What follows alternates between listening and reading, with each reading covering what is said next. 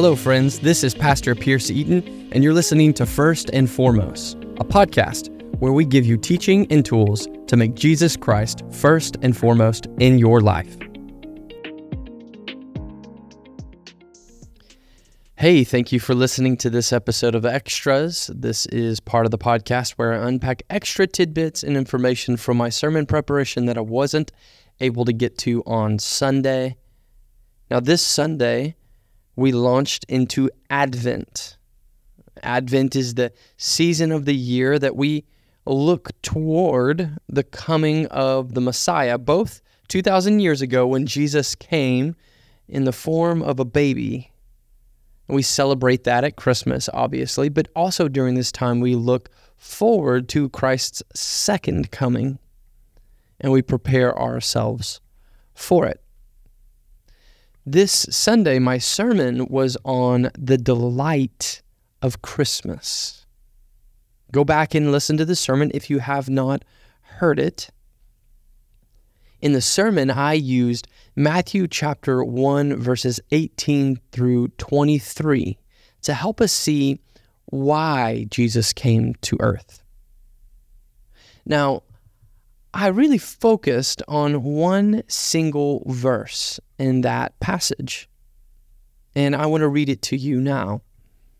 It's Matthew 1, verse 21, and it reads, "She," regarding Mary, "she will bear a son, and you shall call his name Jesus, for he will save his people from their sins." Now, the beautiful part of this verse is that it declares the fullness of God's promise being manifest in this child. If you remember all the way back to Genesis chapter 3, we see in chapter 3, verse 15, that God promises to Adam and Eve to defeat the serpent, to defeat sin, to defeat evil. And God would do that through a son from the line of Eve, that the woman shall bear a son, and that he will defeat the evil. He will defeat the sins of the people. And we see that here, that Jesus is not just a messianic figure who would come and establish a new version of Israel in an earthly kingdom. That's not what Jesus is. Jesus is so much more than that. He is the promised one, the fulfillment of God's promise all the way at the beginning. And that is to defeat sin and evil, to save his people from their sins. Now, my main thesis of the sermon was that Christmas must be an indictment before it's a delight. I love that idea, that it must be an indictment of our own brokenness before we can come to delight in the incarnation and the birth of Jesus. My second point was that sin is bitter, and then the third point is that salvation is sweet. Now, this sermon really just touched very lightly on the idea of delighting in God. One of my favorite theologians is a modern theologian. His name is John Piper. Now, John Piper and I have many different differences theologically. He's a Calvinist, and I am not. However, I think he is one of the great theological minds of our day, and God has used him to bring many beautiful things to the modern evangelical church. I would argue that John Piper's greatest contribution to theology in his life thus far has been a comment or an addition on the Westminster Catechism, which states that the chief end of man is to glorify God and enjoy Him forever.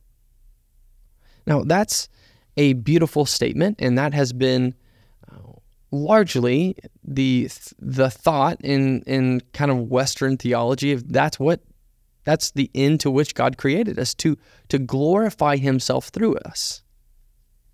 But John Piper added a second line to that, and it is a beautiful statement.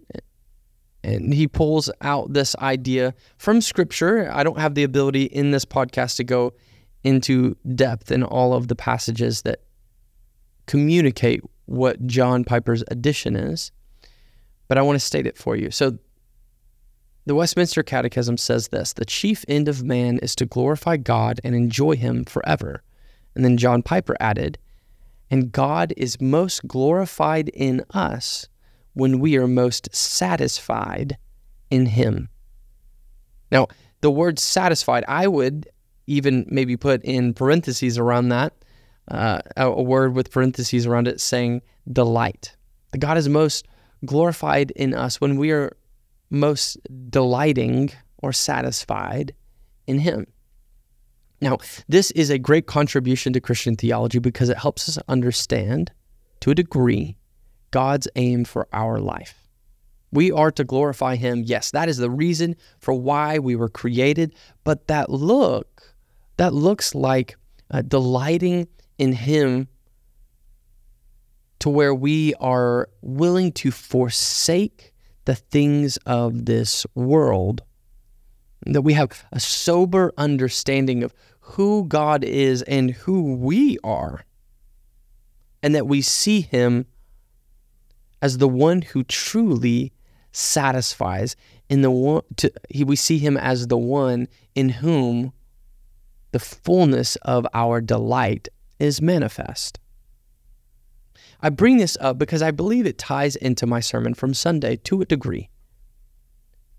We cannot truly delight in Christmas until we understand our sinfulness. That was the main thesis of my sermon.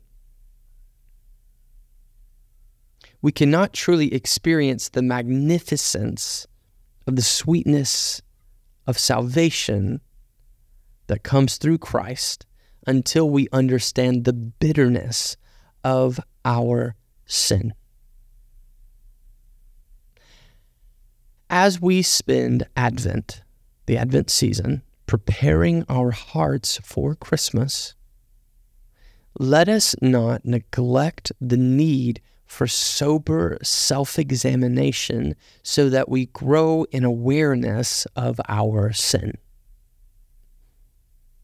So often, we neglect this necessary aspect of being a believer and follower of Christ, that we slow our mind down and examine our own heart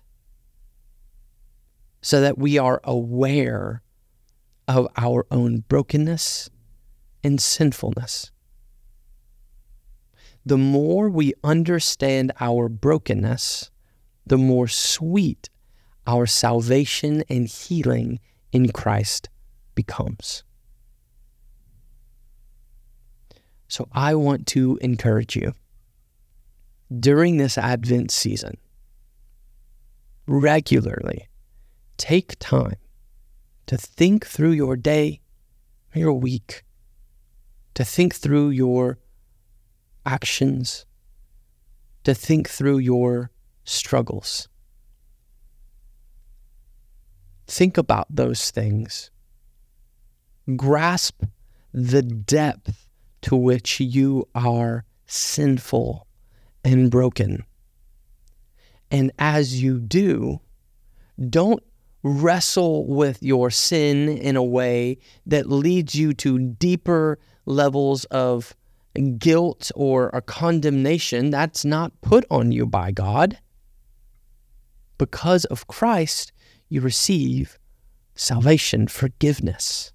So as you grow to understand your brokenness more, it all the more leads you to delight in the sweetness of the forgiveness and grace you receive by faith in Christ. It's those who have been forgiven of much that delight the most in their forgiveness. My friend, you have been forgiven of so much more than you could ever realize.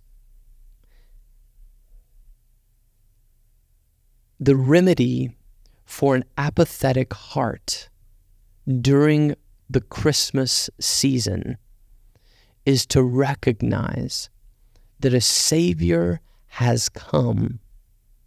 And if a Savior has come for you, then that must mean you need saving. This is a sweet and beautiful message to those who have the ears to hear it. Thank you for listening. Later this week, I'll be answering a question one of you wrote into the podcast. Please write in more questions. You can go to our website, fbctc.com, and ask your questions there. As always, please review and subscribe to this podcast, which makes the podcast more visible to others. Thank you. God bless.